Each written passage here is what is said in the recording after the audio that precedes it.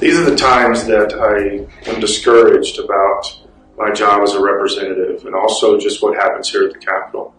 We sat in a committee all day discussing whether or not somebody that buys little children, these are 2, 3, 4, 5-year-old kids, they buy them for sex, that we tried to get a bill through, Representative Bradley sent one through, that was going to put these buyers in jail. Right now, most of the time, they get off on probation. Almost all the time, they get off on probation after buying a child and raping a little child. And we tried to say, well, they need to at least serve a minimum of 4 years. And then we sat and listened to the Democrats fight against this bill, fight against putting these people in jail, and came up with all kinds of reasons, including that these buyers are victims themselves. This is very discouraging, and it's also very disgusting for me that they would actually defend this. And then they voted completely along party lines. The Democrats voted 100% that they did not want to put these pedophiles in jail. They defended the pedophiles. This is why it's so difficult sometimes to do what we do around here. We know we're on the side of right, we know we're on the side of morality, and we get shot down by, I do not understand the thought process behind this, but we do get shot down. This is why I would encourage you to do a few things to help us with this. First, if you believe in prayer at all, please pray. We are fighting truly dark forces here. This is not okay. This is evil stuff that we're dealing with. And if you have the ability to come up and testify on bills or anything like this, please do so. Your voice is very important to what we're trying to accomplish around here. We are the minority, but with you, we become a powerful force. Hello and welcome to the Colorado Show, episode 2. We made it 1 week. Todd, how are you doing today, Todd? I'm splendid because we survived the first week. So I'll claim a victory when I get one, right? Yeah, my keyboard did not survive the first week, but we did. And today we're going to be talking about this bill, HB 24-1092, the minimum sentence crimes against prostituted children bill that died in committee last week. And there was a movie that just came out called The War on Children.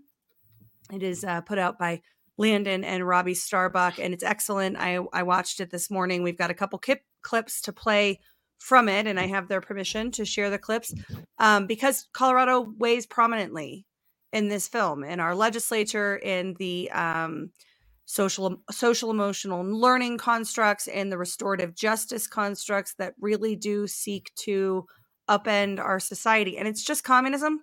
I mean, it really is just it's cultural Marxism at play, and they're trying to bring in totalitarianism. But that's Colorado once again known across the nation for something absolutely horrible. We really are the test kitchen, or I guess I would broaden that to say we're one of a few test kitchens. I think just kind of preparing the way to roll this out, nationwide. Yeah, and hat tip to Holly at Altitude, holly@altitude.com for the term Colorado is the election fraud test kitchen, which she came to after looking at the network of NGOs and election vendors and government, entities, elected officials, bureaucrats, pseudo-governmental entities like the, third-party associations that actually all of the skill set and knowledge seems to be outsourced to in the state of Colorado. But what we, I think, have uncovered over the past couple of years is that it's much more than elections. The test kitchen is really the communism test kitchen for the nation. How far can they push? How much can they get away with? And this is there's some pretty surprising stuff in this film. We are also going to be joined, I believe, by former State Representative Dave Williams, GOP Chair Dave Williams, current candidate for CD3, CD5 candidate Dave Williams. That's all just one Dave Williams. He just has a whole bunch of. He's known for lots of things, and so we're going to be joined by him next week. I think we're potentially gonna have Ron Hanks on, who is running for CD3. Correct. Yeah. Yes.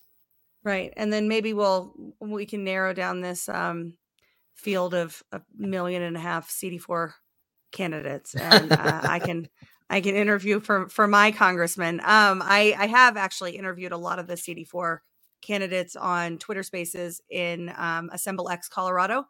So if you're on Twitter and you're not following Assemble X Colorado or Assemble X broadly, that's a really a great new space where we're having local Colorado based political discussions.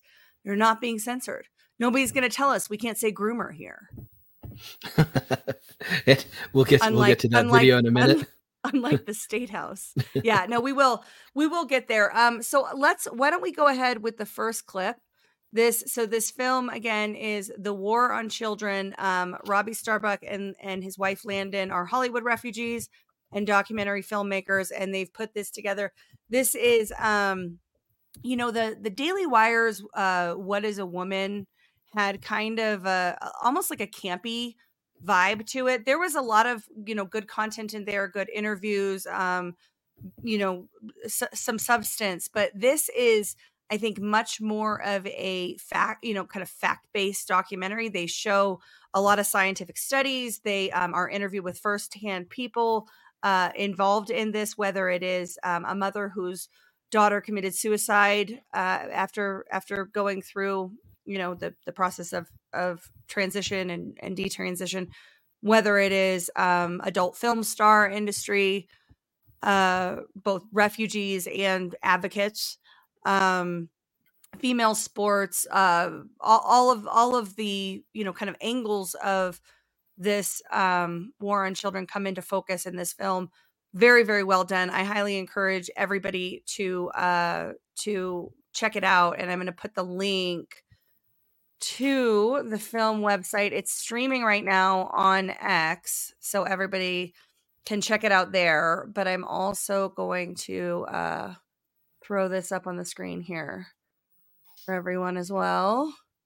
That's where you can go and check it out. So we're going to play this first cut. It features Representative Breanna Titone, who declined to participate in the film, but kind of ends up in it anyway, and sets up the conversation. I think one of the things you and I were speaking with another representative earlier today and kind of talking about Marxist theory and how what are the core principles of taking over a society, and the language is a big part of that. We see that come to life in this clip. Surgeries. To find out, we tried to interview a lawmaker from Colorado, Representative Breanna Titone, who identifies as transgender. In fact, Breanna is only the 8th trans state representative. Titone got a trans youth trafficking bill signed into law that makes Colorado a state where minors can go for sex change surgeries, hormones, and puberty blockers if their home state rightfully bans those abusive medical experiments. We were going to initially reach out to the first trans representative in American history, but they were unavailable, seeing as how they were recently arrested for child pornography charges in an absolutely horrific story. But as the interview date grew closer with Breanna canceled after researching me. I decided I had to give him a call.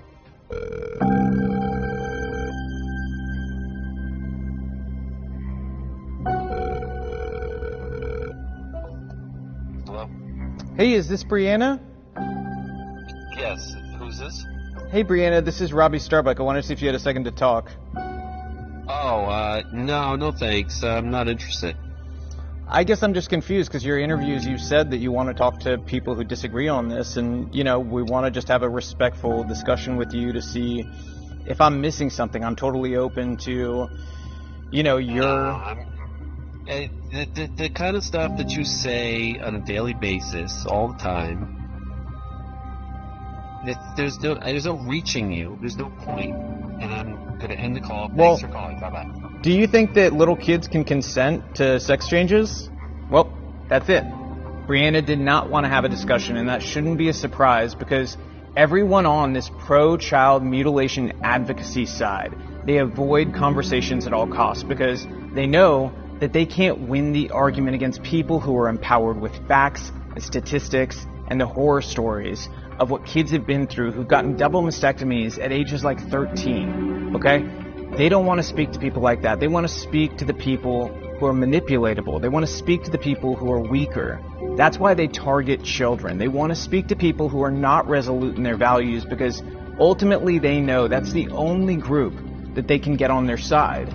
That's why they run away from these conversations. So it shouldn't be a surprise to you that they're not interested in conversation. In fact, in the email before this, they said they didn't want to do the interview anymore because they don't want to go into the lion's den and stick their head in the mouth of a lion. You know, it's kind of a compliment because I do kind of feel like that's what parents need to be right now. Lions who protect our pride, protect our children. That's the pride that should be on all our minds, is the one that we need to protect.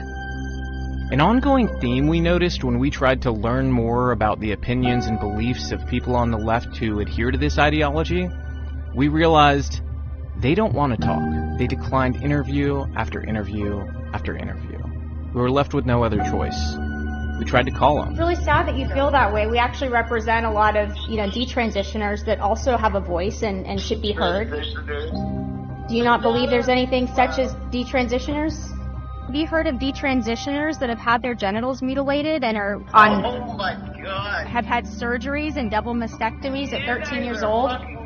And as you're asking these questions, this is precisely why we're declining this opportunity. Because we want to know if detransitioners can get help. I hope you find exactly what you're looking for. Why does this ideology not allow questions? Isn't that, a sign of grooming when you can't ask a question?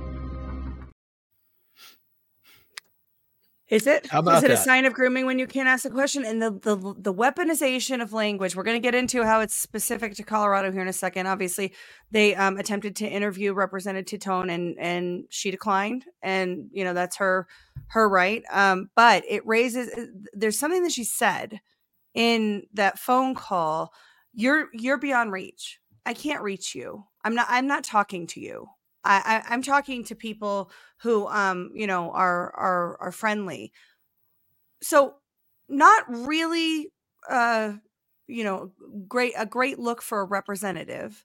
Well, no. I'm sure that, yeah, go ahead. I mean, who do you think he's representing? Who do you think any of the Democrats are representing? Well, it does come into the question we were talking about earlier today, you and I, about why are there so many bills targeting children right now? What's the lobby for that? Who's behind and sponsoring all of these bills focused on children? And I think that, the answer that we came to is it's the Polis agenda that is being driven through the legislature. We could see those fingerprints in a number of ways, but the volume of bills and the ability to have robust civic debate about these bills is hindered if one side isn't going to debate because they say that they can't. So it's I'm not going to talk to you because I don't think that I can reach you and change your mind. Well, also, that implies need to. I don't need to. Exactly. They don't need to, especially in Colorado. They don't need to change anybody's mind. That is that legislature, and I'm sure Scott Bottoms, whom you played his clip earlier, and then Ken DeGraff, his partner down here in El Paso County, would tell you that it is basically the legislature, in particular the House in Colorado, is just a silo of Marxism. Yep. They seem to merely tolerate the 19 Republicans in that body, and even then, they only really have to tolerate maybe 8 of them, 9 of them. Yeah. The others are just kind of, won't engage. But it really is just a silo of their own thought. It's an echo chamber. They'll posit something and it'll get passed. Last session, they had a different theme. It was a lot of gun bills. You got a lot of gun bills in this one too. But suddenly it would appear that in this particular iteration of the House, it's going after children and families. Regina English isn't a Republican, is she? No, and I remarked about that, just before we went live, right? That it's interesting that Regina English, who's a Democrat, House District 17 in Colorado Springs, is a prime sponsor on this bill, which seems antithetical to the Democrat agenda. So I don't know if that is she got a permission from the Democrat caucus in the House to go ahead and put her name on there, because they're all running for re-election, right? It's 2-year terms in the House, but because because she's in a mostly Republican county and city, to seem somewhat rational or moderate, a blue dog and then Democrat. She can say, "I tried." Yeah.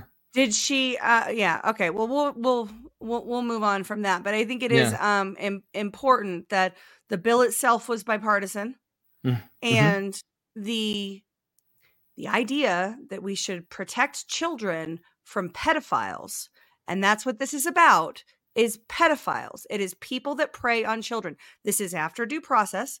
We're talking about minimum sentencing. So we're talking about after due process for people who have been convicted through due process for committing crimes against children, for prostituting children, for buying and selling children, minimum sentences. That should not be a partisan issue. You'd think it would just be sort of a, decent human issue. Right. So I want to ask you, how do you think we can have robust political debate, robust civic debate about the society that we want to live in, if, for example, we're not even allowed to use basic words? So a letter that I received from a doctor of the head of the chapter of Colorado chapter, leader of Gays Against Groomers, and a member of the LGBT. All right, come on. Sir, the title of Representative DeGraff, we are not going to use the word groomer or grooming in this debate. It is pejorative. It is speaking to personalities in violation of Rule 23D. Please find ways to express yourself without using pejorative words and transgressing the rules. Please continue. The name of their organization is what I read. They have a First Amendment right to name their organization whatever they want. Okay. All right, I'm sorry, Representative. We're going to have a brief recess. All right, so we had a brief recess. Rule 23D is what was cited. It's the rule of decorum. And D says, when speaking or debating before the House, a member shall confine his or her remarks to the question under discussion or debate, avoiding personalities. Now, the question under discussion or debate is the grooming of children, and we're not allowed to say the word groomer or grooming. Because it's a pejorative. That speaks to personalities. I guess. Ostensibly the personalities of groomers, no? I suppose so, but I mean, if he's referring to an organization that gave itself a name, how do you not refer to that organization without stating the name or misrepresenting the organization? It's just, it's an impossible situation. You can't say the name of that organization, but it's an organization that's relevant to the conversation. So it goes back to the original question that you asked. How can we have meaningful discourse about a topic that we disagree on if we can't use the lexicon that is existent? And this, I hate to, turn Orwell into a cliche, but it's very appropriate. This is newspeak, isn't it? We're rebranding our entire our vocabulary. And if you take words out of a vocabulary, then eventually, generationally, and this is really what this all is, it's just incremental, generation by generation, reshaping, fundamentally changing the America, then future generations can't even conjure the thought or the idea of that thing, right? Wasn't there a president who on the campaign trail said, we're just fundamentally change America. We're just a few weeks away from fundamental transformation of the United States of America. Boy, pull that thread. I keep wanting to say Osama, but it's not Osama. It was, he had it was rhymed with that though, right? Yeah.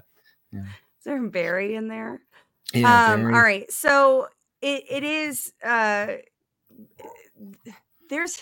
so that was the chair in that video is Weissman. It has been speculated that exchange is the reason he deleted his Twitter account. I've heard that. So, do with that what you will. But the fact that we are talking about, so the legislature is supposed to be the place for debate, right? It's the place where we hash out the ideas. It's a place where we send our representatives in government to go represent our interests and argue for the societal norms, the changes to the laws, the type of community that we want to live in. But it is now a super duper majority of communists in the legislature, and they've disallowed the word groomer. You're not allowed to use the word groomer, and it's because it's mean, right? Yeah, it's it makes people feel bad. That is a pejorative that speaks to personalities, and that's violating the rule of decorum, because God forbid that you hurt the child rapist's feelings. Yeah, and that's a good point, because now they're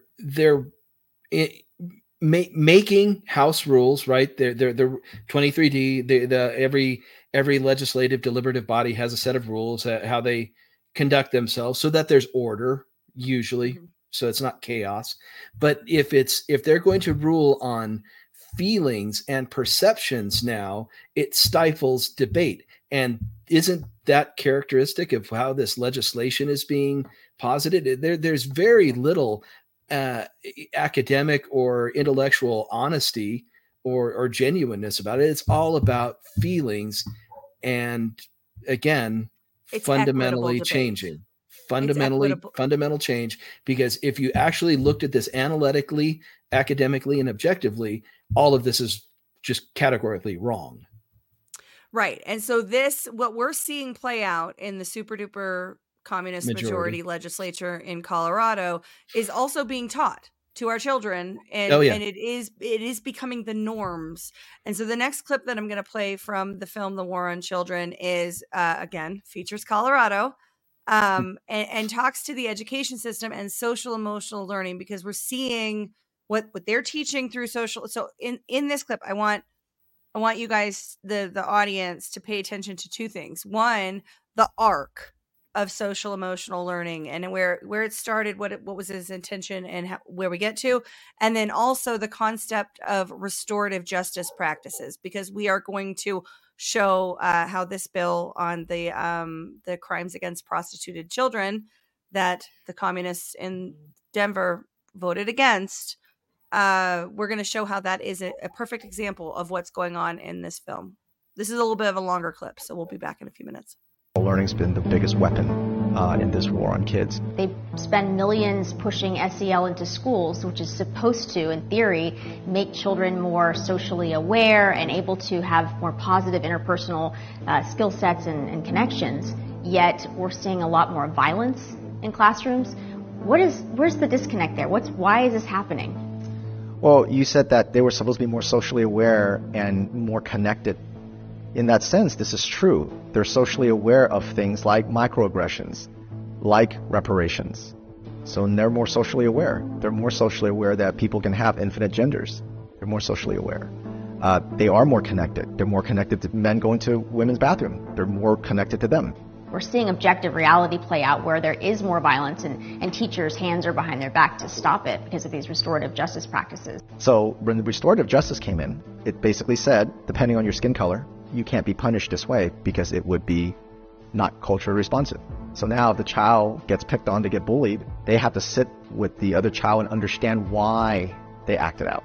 The danger to that is that once it leaves public school, you see it now in a lot of cities like San Francisco where they don't arrest anyone for like shoplifting. And we're seeing, victims of horrific sex crimes have to sit face to face across from their abuser and negotiate what that restoration process looks like. All these virtues are being taught through either the lens of a critical race theorist or a transgender cult recruiter. And then when they get older, they don't follow laws because they've been taught in schools that what they do is not their fault. And it's the same reason when a child sees a man or girl sees a man in the bathroom locker room, they have to go through that struggle session. They have to get counseling to understand better, be more socially connected, be more socially aware. And so that's the danger of social emotional learning, to understand language contamination, understand to ask the question through whose lens is this being taught through. And if I tell you something and I tell you this is from a mass murderer, you're going to take that advice very differently than if I told you, oh, it's from a trusted mentor. At this point, you might be thinking that this sounds closer to communism than the school you remember going to. And while not all teachers are communists, consider this. In Colorado, the teachers union representing 40,000 teachers voted this year to disavow capitalism entirely. In a statement that read, "The CEA believes that capitalism inherently exploits children, public schools, land, labor, and resources. Capitalism is in opposition to fully addressing systemic racism, the school-to-prison pipeline, climate change, patriarchy, gender and LGBTQ disparities, education inequality, and income inequality." In Oregon, a high school teacher at Churchill High School recently asked his students to write stories about their sexual fantasies. The California Teachers Association Conference had a presentation on how to introduce unlimited genders and transgenderism to toddlers, while yet another English teacher in Pennsylvania showed his students penises and videos of ejaculation, and another had kids in her class read a book we discussed with John Amachuwu called "This Book is Gay." Stories like these seem to happen on such a regular basis that the shock factor almost begins to fade away. And all of this is happening as Democrats and the Biden administration create hundreds of millions in funding for something called, quote, community schools. Those are schools that provide healthcare in addition to the regular curriculum. Like social emotional learning, that might sound nice at first glance, but it really means that your child can receive sexually oriented care or counseling that you aren't told about. And then we have teachers going on national TV to say that parents don't have rights once they send their kids to public school. But allowing movies such as this assist teachers in opening a door for conversations that have no place in our classrooms. That just shows me that she's ignorant and has not come and volunteered at all. Because these conversations, these doors, they're open. These students have one-to-one devices. The amount of things that they're able to pull up that we have to shut down, these conversations, these doors that she's talking about, that's telling me I'm stripping her rights as a parent, those rights are gone when your child's in the public school system. Activist. Wow. Yeah. So lots to unpack. Let's start with the social emotional learning. So in down here in El Paso County, again, a mostly like 90% of the government here, well, the entire government here is actually, they're all Republican, right? All of our county commissioners, everybody in county office, quote Republican. And a lot of these school districts down here are conservative, right? So this, I witnessed and participated to greater and lesser degrees with some of these fights against CRT, critical race theory. At least one, I think it was more than one school districts who were populated by mostly Republicans on their school board, outlawed, abolished, forbade CRT in the classroom. So they marched in SEL, social emotional learning, and the largest purveyor of social emotional learning is an outfit called CASEL, CASEL, SEL meaning social emotional learning. And it's, I think it's for the application of social emotional. I forget what it all stands for, but they sell the curriculum to these schools. So a lot of these school boards is that they adopted social emotional learning and said, well, it's not CRT. But when they were confronted with the reality that SEL is just an undergirding for a vehicle to deliver CRT, they denied it. No, it's to teach kids how to deal with their emotions. SEL has a valid reason. Had 30 years ago, it was to help kids deal with being bullied, to control their emotions, to be calm, deal with stressful situations, and becoming more, should we say, emotionally mature. But now it's exactly as that clip said. It's restorative justice. It's why does Billy feel the way he does? Oh, well, because he's been oppressed by white people. Again, this is all to break up society at the youngest levels, grade school, into oppressor and oppressed, which is exactly what CRT was. Yeah. So after I watched this, there's a lot about social media and the impact on kids and social media. And I asked one of my sons, kind of questions about what he was seeing on his feed. And so I said, and what about trans stuff? We're talking about Instagram. And what about, trans focused content? He's like, oh yeah, that's just normal. And they talk in this film about the mere exposure effect and how you normalize something, right? And how you're able to, in mass communication, it used to be called the rule of 7. You need to expose people to something 7 times. That was, of course, when we had much better attention spans because we didn't have 24-hour news and we didn't have supercomputers in our hands all the time. We weren't bombarded with as many messages. But that concept of continual exposure so that something becomes normal and your outrage becomes less and less each time you see it, it's already done on the kids. It is already normalized. Now, you could say, and I'm sure that the trans activists would say, why is that a bad thing? Why is it a bad thing that our identity is now a normal part of society and we don't have to feel as othered? And I think that comes again down to the line of the kids. It comes down to transgender people have been a part of society forever, we're told, right? It's as old as time. Certainly in our society, I had my first transgender colleague in corporate America in like 2004. This is not, it's not wholly new. It's the bigotry aspect of it, right? The questioning this, particularly as it pertains to children, resulting in allegations of bigotry, that's new. But would you not agree that transgenderism, these are outliers in what you would call normal behavior? I mean, human beings are, by and large, regardless what the liberal left-leaning part of our society would argue, we are heteronormative. That's just genetics. That's just biology.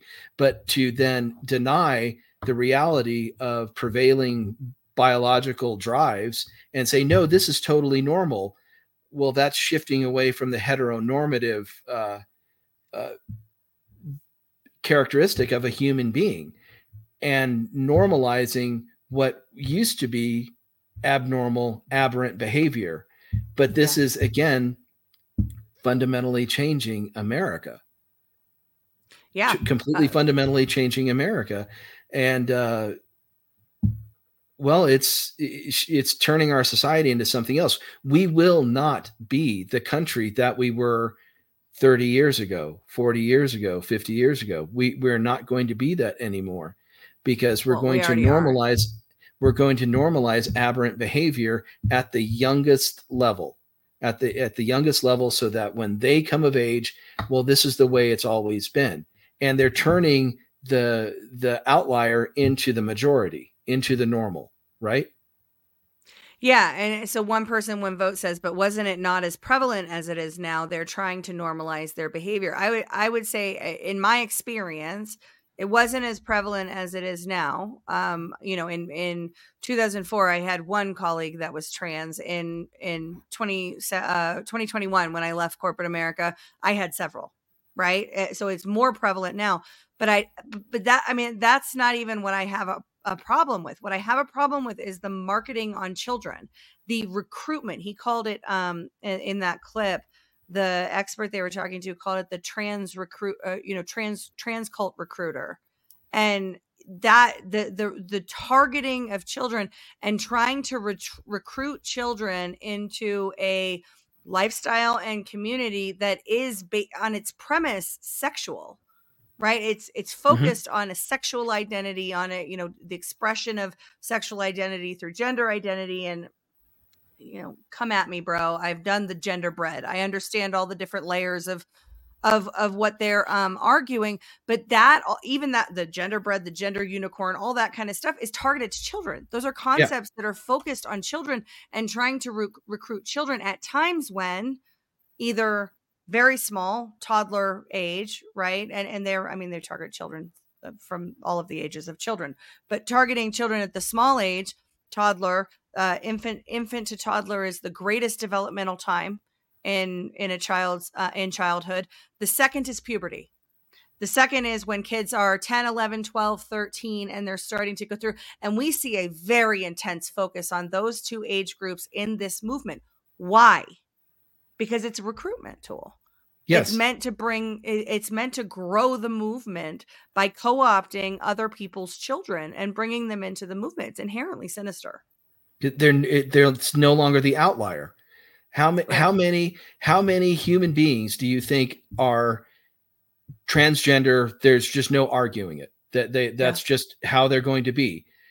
Vice now, where it's something like 30% of the kids in school are identifying as somewhere on the LGBT spectrum. That's not normal. That's by suggestion. That is pushing them into it. And you can see that it's true because how many are detransitioning? No, that really wasn't me. The stories of, when I was a kid, I wanted to be a Tyrannosaurus. But you're not really that, are you? Tiny hands and so take him to the doctor and have your humerus bone removed or whatever. This isn't normal. And also we're moving away as a society and as a government from the notion of an absolute right and absolute wrong, absolute good and absolute bad and evil. These should be universal concepts, but we're blurring the lines and making it more acceptable to do those things which would normally have been considered criminal or at a minimum antisocial behavior. And I'm grateful, I'm sure you are too, that my kids are older. Maybe your kids are you're older than dirt, so your kids are older than mine, but that it's I don't have to worry about them being in the very vulnerable and the small. My kids can advocate for themselves. They understand, if anybody comes at them with any sort of medication or any of those kinds of things. But kids are super vulnerable by definition. And we used to have a societal mandate to protect them. And now it seems that we are siding and not we, you and I, but we, the people, the authoritative entity in our state that defines the law, seem to be siding more with predators. So talk a little bit about restorative justice, and then I want to play the clip from Representative Armagost.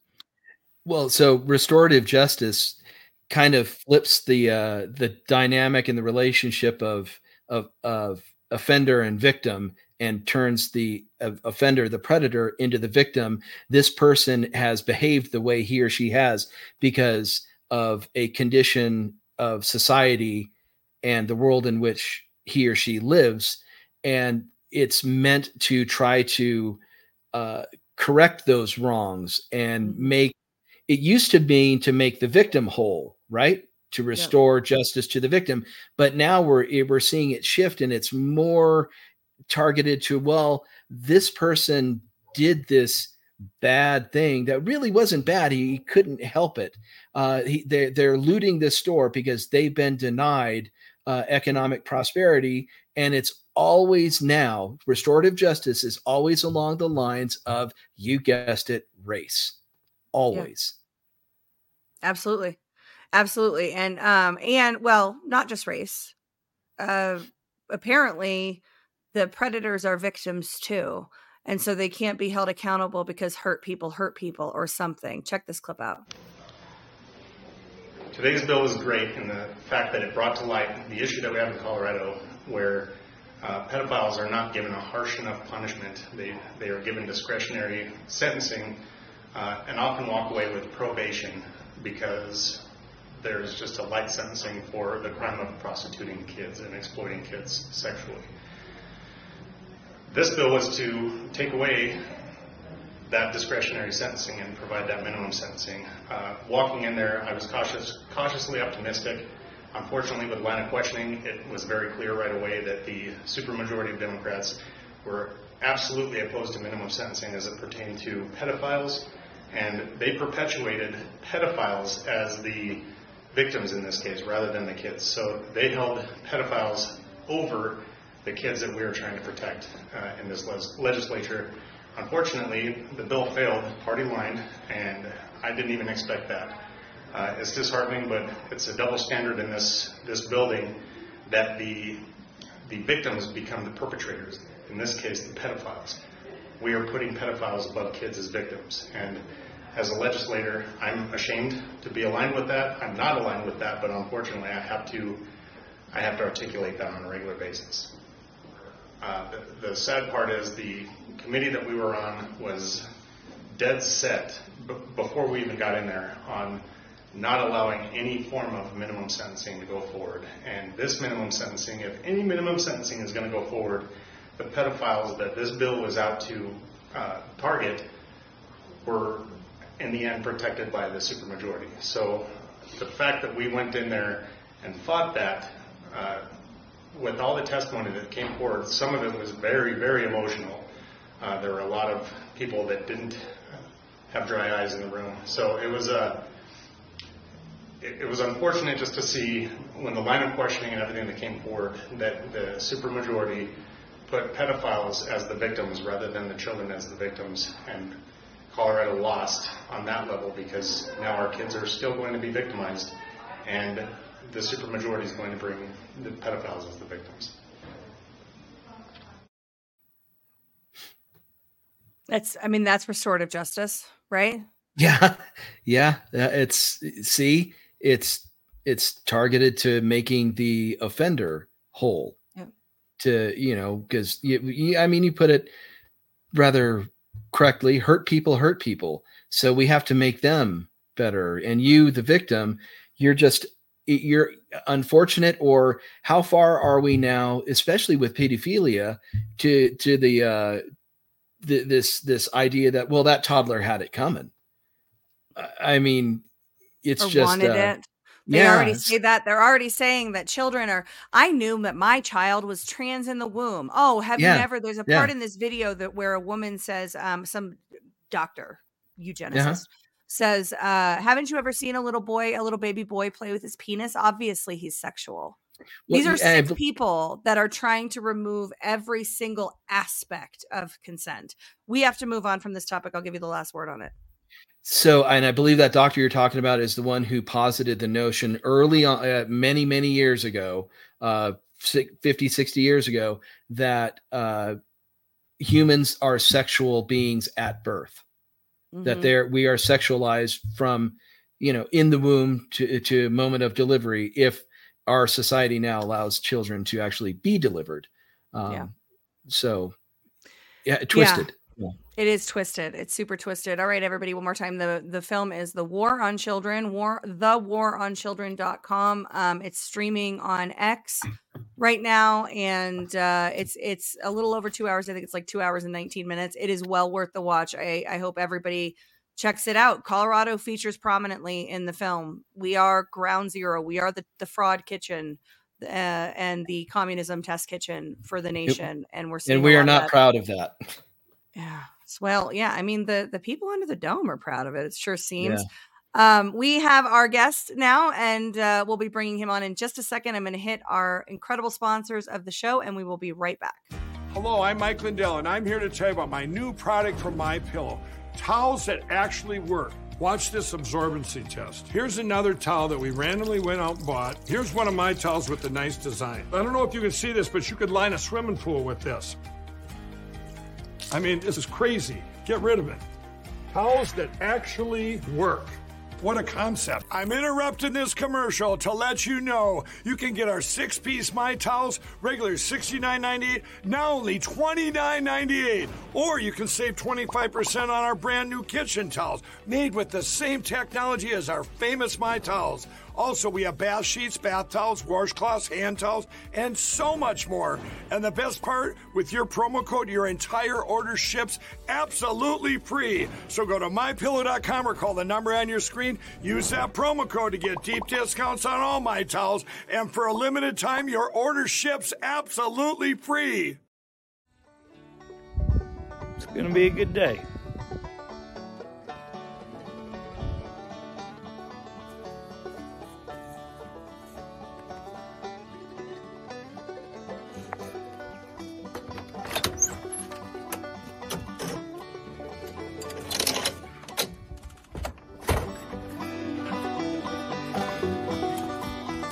Morning, baby. Shipping beef this Monday. We do have a little bit left available here. Check us out, familyfarmbeefbox.com. Thanks. Have a good day.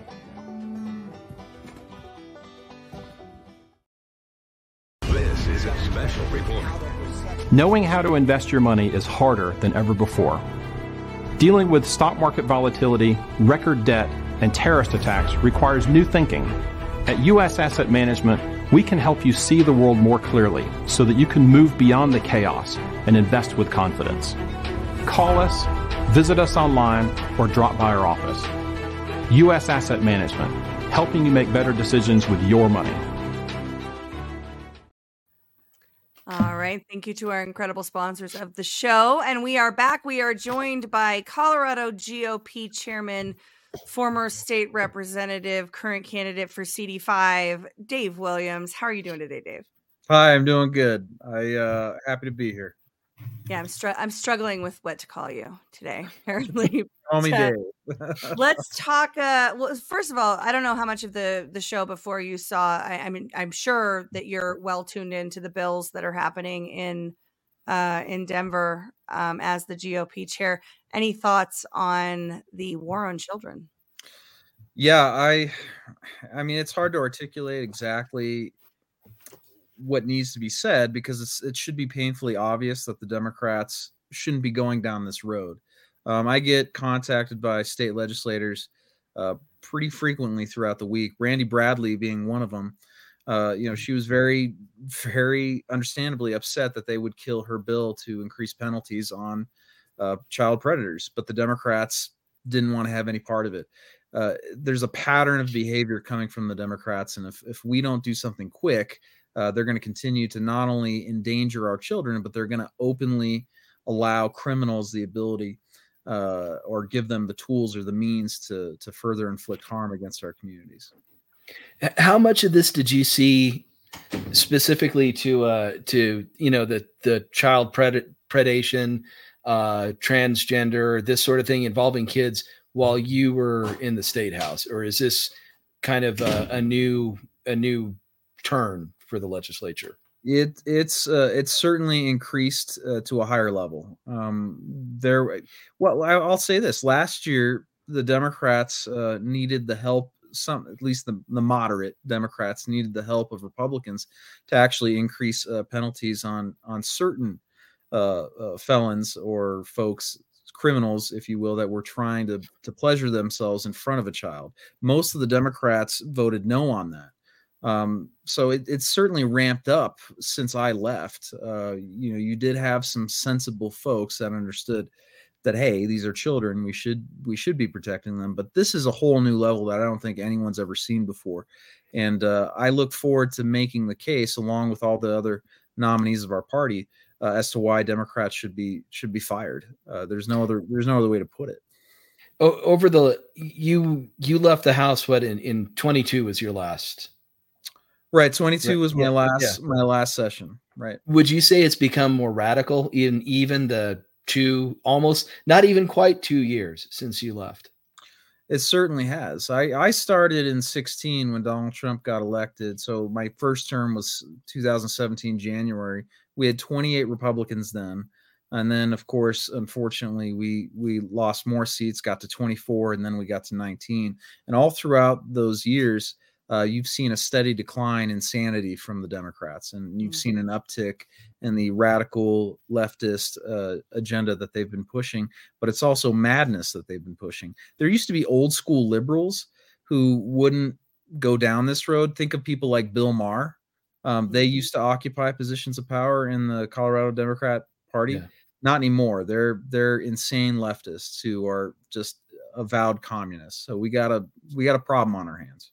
So we see that one of the things that for me is the most maddening about tuning in to what happens in the Colorado legislature is the stifling of debate in what should be the forum where we have the most robust debate about what laws the American people, the people of Colorado, are going to be subject to.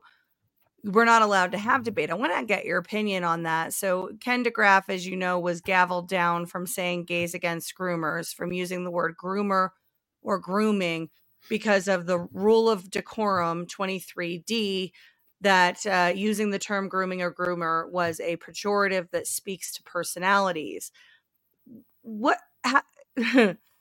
There's so much to read into that occurrence.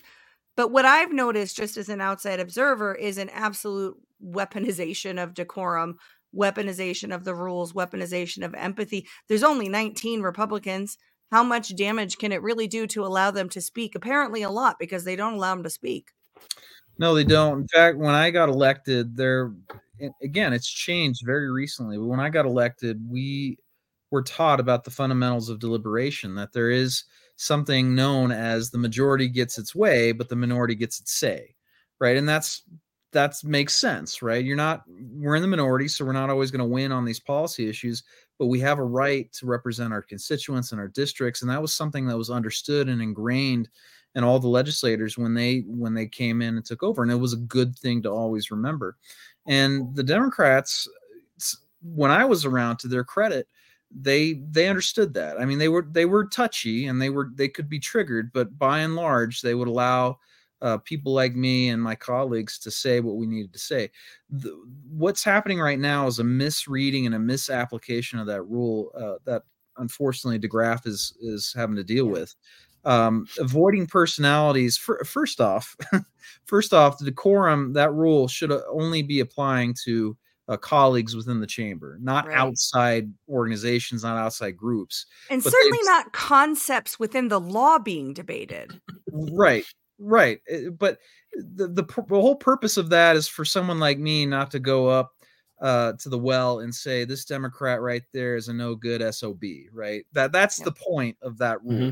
Not to say the words gays against groomers or Planned Parenthood or I mean any left-wing group that we're invoking now in the chamber, they're getting gavelled down saying that's violating that rule, and that's a total abuse of the rule. It's not meant for that. Also, the thing that I think is lost on the minds of these Democrats is that the chamber itself, the floor, is not supposed to be a safe space. This is where these are where competing ideas are to actually conflict. Yeah. And you're supposed to have the debate. You're going to encounter folks that you don't like what they have to say, ideas that may be foreign or even dangerous to your psyche are going to come up, and that's what's needed in order for us to actually decide what policy we're going to pursue or what we should be doing. That has been totally lost on the Democrats, and that's why we need to kick them out of office, because they can't even manage to respect the basic tenets of our republic, which is the free expression of ideas and the debate of those ideas. Yeah, absolutely agree. So let's talk about CD5. Talk about the race. What's your strategy? How do you view your competition? And are we going to see Congressman Dave Williams? Well, that's the goal. So 2 years ago, I ran, came up short. However, the district was ripe for a change then. 53% of the district wanted to fire Doug Lamborn, and for good reason, because he really wasn't doing anything. Like most congressmen, especially within the Republican Party in Washington, they talk a good game, they pay lip service, but then they don't actually do anything to back it up. They don't take meaningful action. So again, 53% wanted to fire him. The only trouble we ran into is we had a 4-way race where there were 2 other candidates who kind of split the vote. And that's our system, by the way. We don't have a runoff system. We have a plurality system. So it's who most votes win. Now that he's retired, we already have a built-in base of support that we are very confident they're going to stick with us. And so our goal and our task is to simply expand upon that and make the case to the voters that our campaign is the most conservative one, but not only the most conservative one, but the one that's going to fight for them in Washington, who's not going to be afraid of making the case to voters day in and day out that, hey, it's both Republicans and Democrats that are screwing you over. If we're going to succeed, then we actually need to be doing things that reverse the trend, right? We need to stop giving into the swamp. We need to make sure that we're not indebting our children or their children with $34 trillion in debt. By the way, it could be more. I mean, we really don't know because the government isn't really good at auditing themselves or letting you know truly, how much money they've wasted. But point being is that if we're going to be successful and turn things around, we need more patriots that are going to go to Washington and not give into it, but rather resist it and return power back to the states. And who's an example of that for you? So I think Coloradans should be very excited that the Buck and Lamborn era is coming to an end, right? Both those guys are done, and we're going to have new folks in those seats. I think that's good for Colorado. But it's hard for me to look at DC, whether it's Colorado legislators or legislators really from any state. Who's kind of your model? Who do you think is doing a good job in the House of Representatives that you would, kind of align your approach with? I mean, it's a great question. I get asked that often. I think there's a lot of different House Republicans that sort of bring different aspects to the table that we need. I mean, so top of mind would be Jim Jordan. I mean, this is a guy who does make a lot of noise. And he gets criticized sometimes for not being able to move the needle. But I got to tell you, just being in the position that I've been in, it's hard. It's hard trying to unwind what's been done. And so sometimes all you can do is expose and bring light to what's going on. But I think Jim Jordan is a great example of someone that we could emulate. There are other folks who are part of the Freedom Caucus. There's Andy Biggs in Arizona, who's another example of a individual that doesn't take any crap from the establishment and will stand his ground. There are folks that will stand up to even Republicans when the time calls for it. There was a lot of controversy with respect to getting rid of Speaker McCarthy. And even before then, even electing him, you had 20 Republicans that I think were really, really getting upset with what was going on. And you had people like Matt Gaetz. I'm a big fan of Matt Gaetz. I think, his style of confrontation is kind of what's needed in the moment right now. Maybe 20 years ago, 25 years ago, if we had more of that, we could have avoided some of the issues that we're seeing now. But there are a lot of those things that we need to see coming from safe Republican seats if we're going to reverse the brokenness of Washington. Absolutely. Impeach Mayorkas, yes or no? Yeah, good question. Yeah, Mayorkas should have been impeached a long time ago, and they should have succeeded the first time. I'm glad they got it right the second time, but it should never have been by like this one vote margin. And that's a problem. I think that speaks to what's wrong with the House Republicans, is that you do have a number of folks that are thinking not about the people they're supposed to be serving, but they're thinking about their own political careers, or they're thinking about, I don't know, they're trying to calculate how to be somehow down the road to increase their political capital or something to that effect. I don't know. These people don't think normally, and that's why we need to get them out, because if they've been there too long, chances are they're not thinking the way that they should. They're thinking like the Beltway would. They're not thinking like Main Street. Yeah, absolutely agree. Well, thank you so much for coming on. We'll definitely have you back as we go through this upside down clown world election year. And I'm excited to see Congressman Dave Williams. I think that would be great. And I'm excited to see America First representation in the Congress. So everything that we can do. Last word to CD5 voters and Colorado voters more broadly, Dave. You bet. If you want a Donald Trump, pro-Trump candidate, then elect me to Congress. Visit my website at daveforcolorado.com. That's daveforcolorado.com. I'm the only true pro-Trump candidate that's going to get on the ballot and win this thing. Or you can go with a Nikki Haley supporting AFP open border candidate who's running against me. I think the choice is very simple. So help us out, help us get to Washington, and I'll be able to vote for you each and every day I'm in Congress. Awesome. Thanks so much, Dave. See you. You bet. All right. We are out of time, right up to the wire. And so much thanks to Robbie and Landon Starbuck for the incredible film that they put together. Everybody needs to watch it. thewaronchildren.com. Check out Dave for Colorado, especially if you're in CD5. And as Representative Scott Bottoms said at the top in the video cut at the top of the show, sign up to testify. Speak to your legislators, even if you're in one of these deep blue districts. They get They get elected by party, but they're still supposed to represent all of their constituents when they get there. Make your voice heard. Absolutely use your voice at the most local levels and certainly in the state house as well. Any last words before we get out of here? No, I think we killed it to death. Fair. All right, everybody. Yeah. Last plea, please smash the thumb wherever you're watching, especially if you're watching on Rumble. The thumb is the number one metric that Rumble looks at to determine, which shows are how shows are performing. And so that is all on you guys. So please hit the thumbs up button on Rumble and everywhere that you're watching. Tune in next week. We'll have another guest. We'll have probably a whole lot more communist bills to break down. And we'll see you guys. We'll see you then. Take care, everyone.